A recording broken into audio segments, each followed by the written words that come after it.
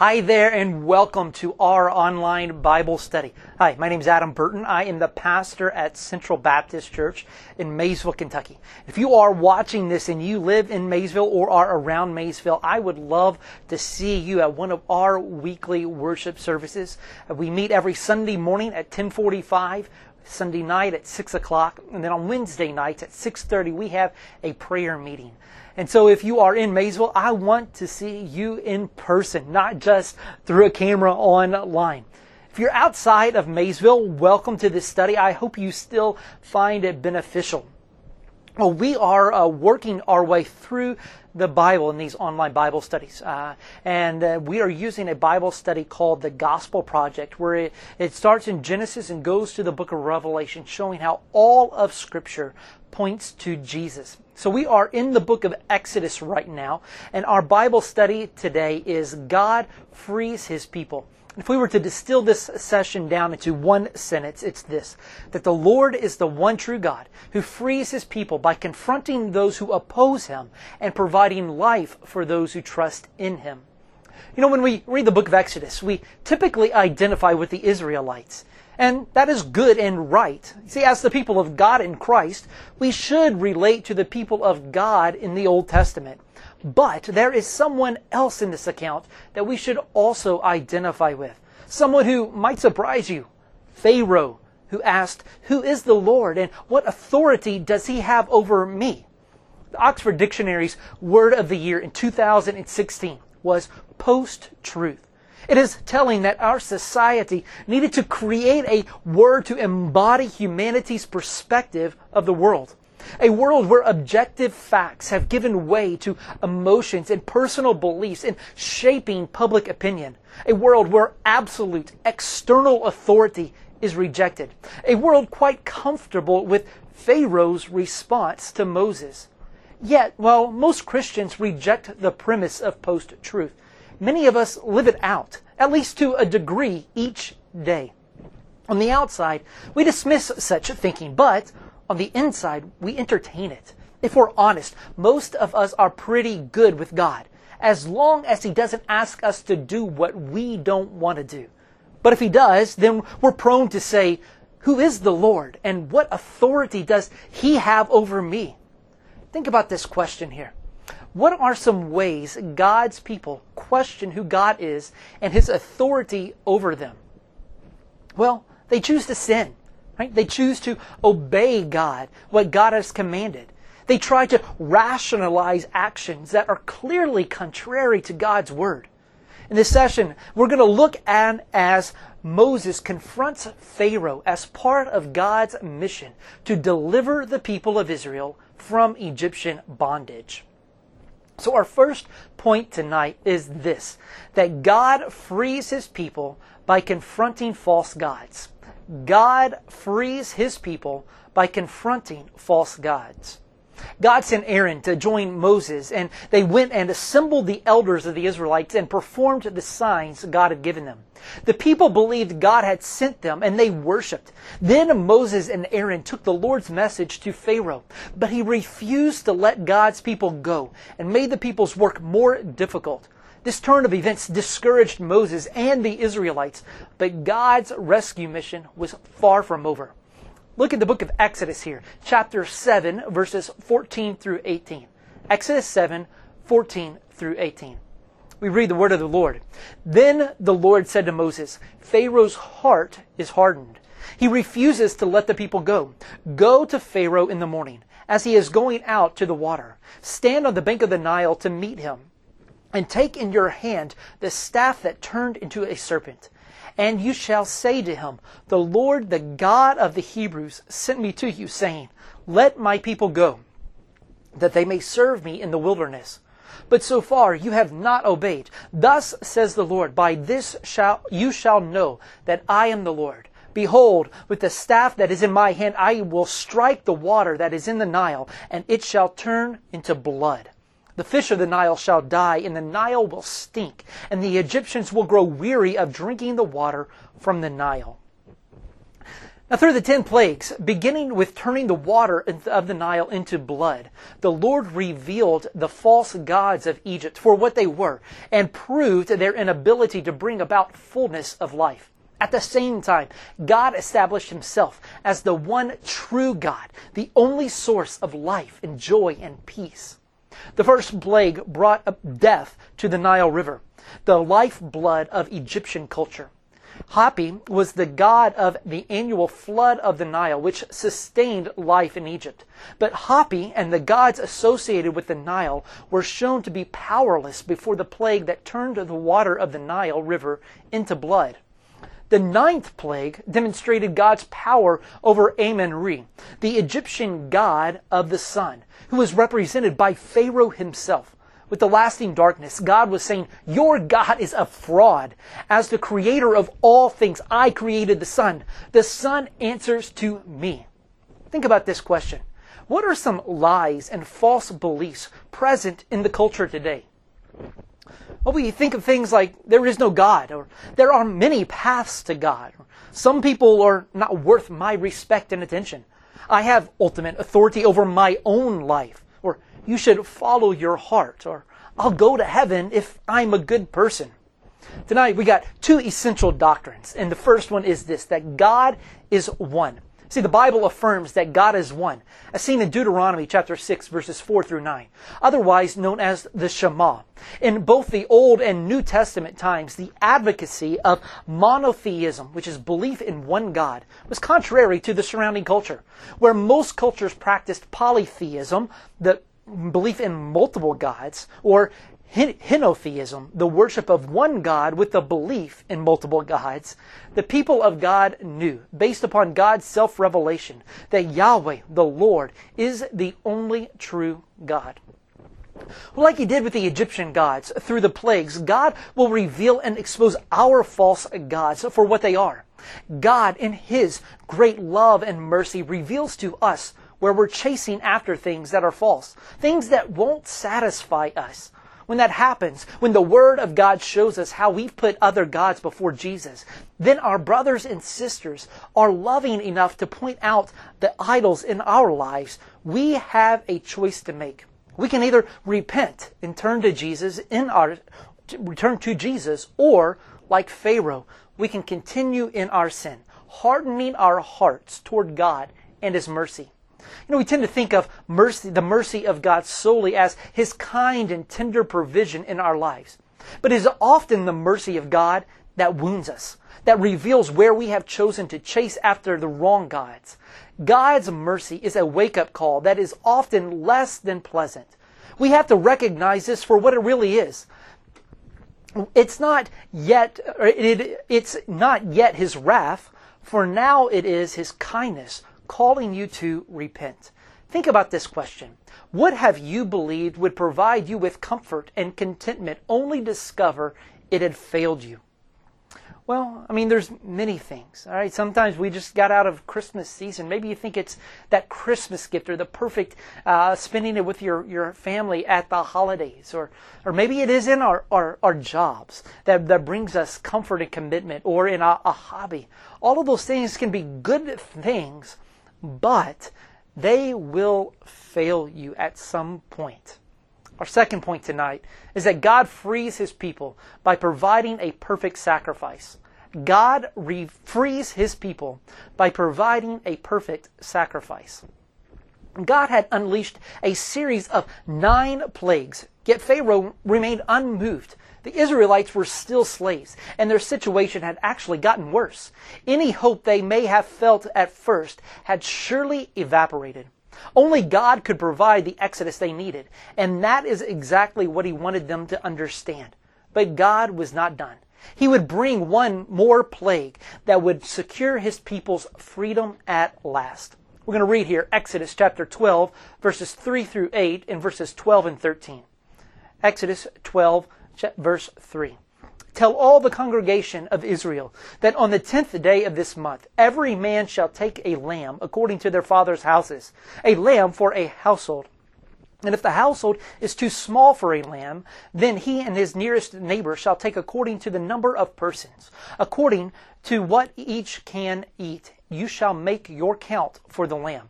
Your lamb shall be without blemish, a male, a year old. You may take it from the sheep or from the goats, and you shall keep it until the 14th day of this month, when the whole assembly of the congregation of Israel shall kill their lambs at twilight. Then they shall take some of the blood and put it on the 2 doorposts and the lintel of the houses in which they eat. They shall eat the flesh that night, roasted on the fire, with unleavened bread and bitter herbs they shall eat it. Verse 12, For I will pass through the land of Egypt that night, and I will strike all the firstborn in the land of Egypt, both man and beast, and on all the gods of Egypt I will execute judgment. I am the Lord. The blood shall be a sign for you on the houses where you are. And when I see the blood, I will pass over you, and no plague will befall you to destroy you, when I strike the land of Egypt. Now, unlike the first 9 plagues, the 10th plague would not be reversed, nor would the Jews be exempt from its judgment. Though the Egyptians were the oppressors and they worshipped idols, the Israelites were not blameless. They too were guilty of idol worship. There was only one way to escape. God prescribed a sacrifice, blood on the doorpost, and a meal. About midnight, the Lord brought judgment on every house in Egypt, both Jew and Egyptian. That night, every household either had a dead son or a dead lamb, one or the other. For those who placed their faith in God and took shelter under the blood of the lamb got what the son deserved. The lamb was a substitute who paid the debt of judgment instead of the firstborn. Generations of Israelites would continue to celebrate the Passover meal, remembering the salvation the Lord had brought in Egypt. Here's another question for you to think about. How does the Passover connect faith and works? Well, believing in God's word means acting on it. Right? If the Israelites believed God's word but didn't act on it, they wouldn't be saved from judgment. Any other kind of works to try to preserve their firstborn sons would have failed. See, the Passover pictured a greater deliverance to come. God would one day send a greater, spotless lamb, one who would introduce a greater Passover, one who would save the lives of not only the firstborn, but of all who find refuge under his blood. Centuries later, Jesus celebrated the Passover meal with his disciples. They had celebrated the Passover meal many times before. They knew the routine, but this night's celebration would be different. Jesus took the bread and said, "This is my body, which is given for you."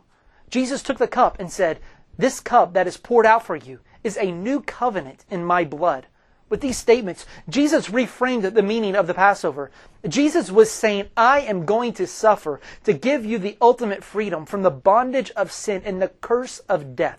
He is the true meaning of the Passover. The Passover brought about the rescue from Egypt, but the Passover was about more than freedom from Egypt. It foreshadowed freedom from sin. The greater salvation could not be realized through the deaths of the lambs slaughtered that night in Egypt, but put together. This salvation was realized only through the death of Jesus, the Lamb of God who takes away the sin of the world. Here's our other essential doctrine: Christ as sacrifice. There are several signs, symbols, and pointers in the Old Testament that foreshadowed Christ as being the sacrificial Lamb of God who would take away the sins of the world. However, unlike the sacrificial system of the Old Testament, whose sacrifices were unable to take away sin, Christ's sacrifice on the cross was able to permanently, once and for all, take away sins. Our last point today is that God frees His people by preserving life in the midst of judgment. God frees His people by preserving life in the midst of judgment.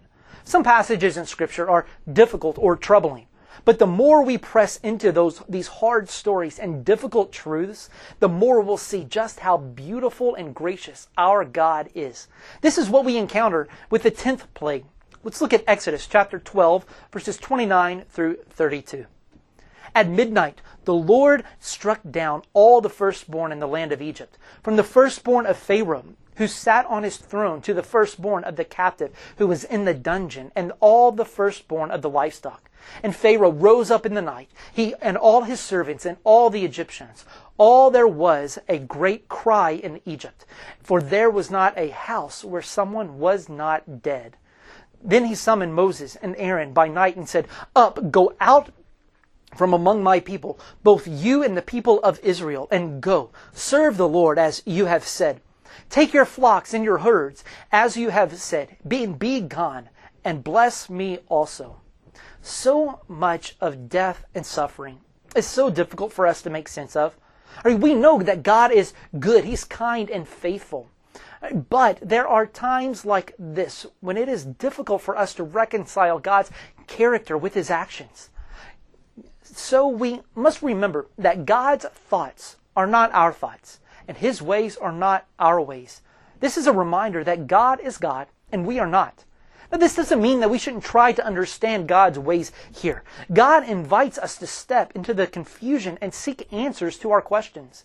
That is why He has included passages like this one in Scripture.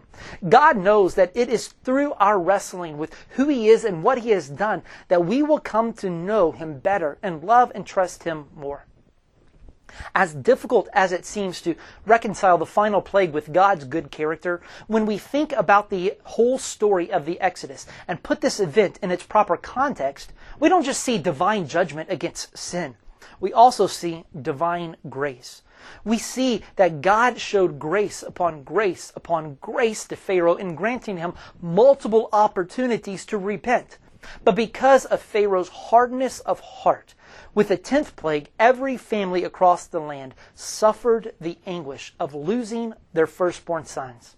Here's another question for you to think about. As Christians, through what lenses are we to view suffering and death? Well, God is sovereign over all things. God redeems and He avenges the suffering of His people. Suffering and death in general are the result of sin in the world.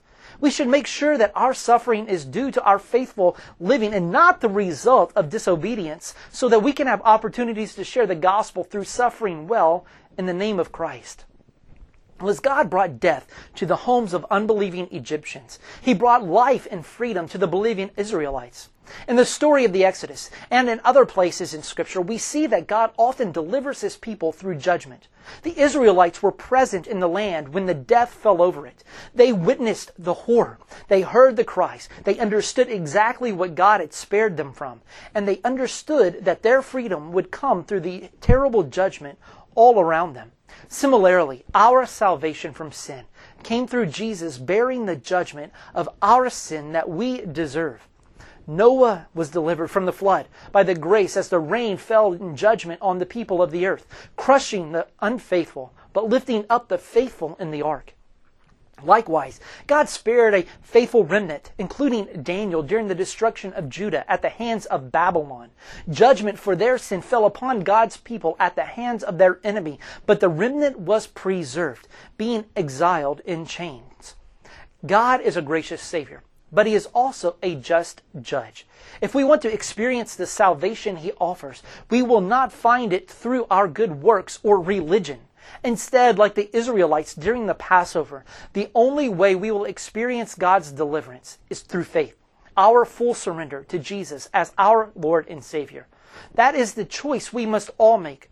Will we be like Pharaoh and harden our hearts to the Lord despite seeing His grace and goodness?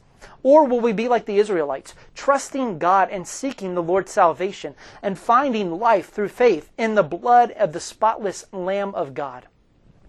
Listen to this quote from Priscilla Shirer. "The power of sin was broken at the foot of the cross. We couldn't break it ourselves any more than the children of Israel could negotiate their own liberation pact. The only way they were getting loose from Egypt was for their deliverer to come. In the Old Testament, Yahweh sent Moses to usher His people into free living. And in the New, He sent His Son, Jesus, to offer it to us."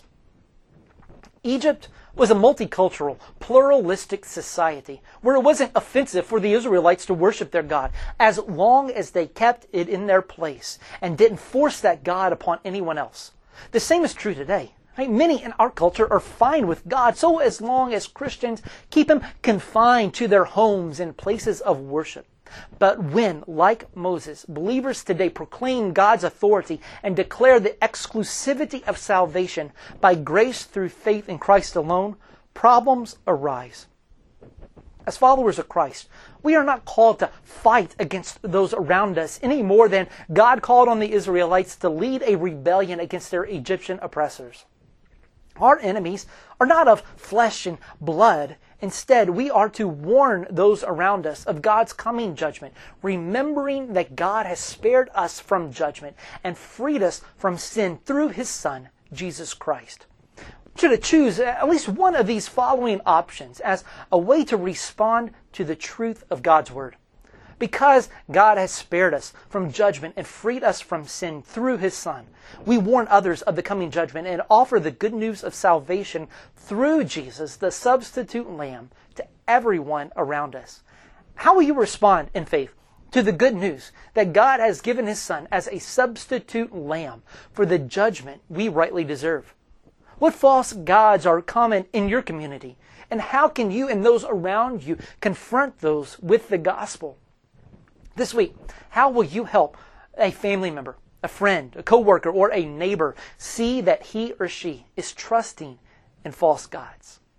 Well, thank you so much for your time here in our Bible study today. If you would do me a favor, please interact with me here on this. Leave a comment if you wouldn't mind sharing it, liking it, and also point other people to Central Baptist Facebook page, Facebook/CBC Maysville. And that way you'll be able to get all of the info, everything that we're putting out online. Hope God blesses you greatly.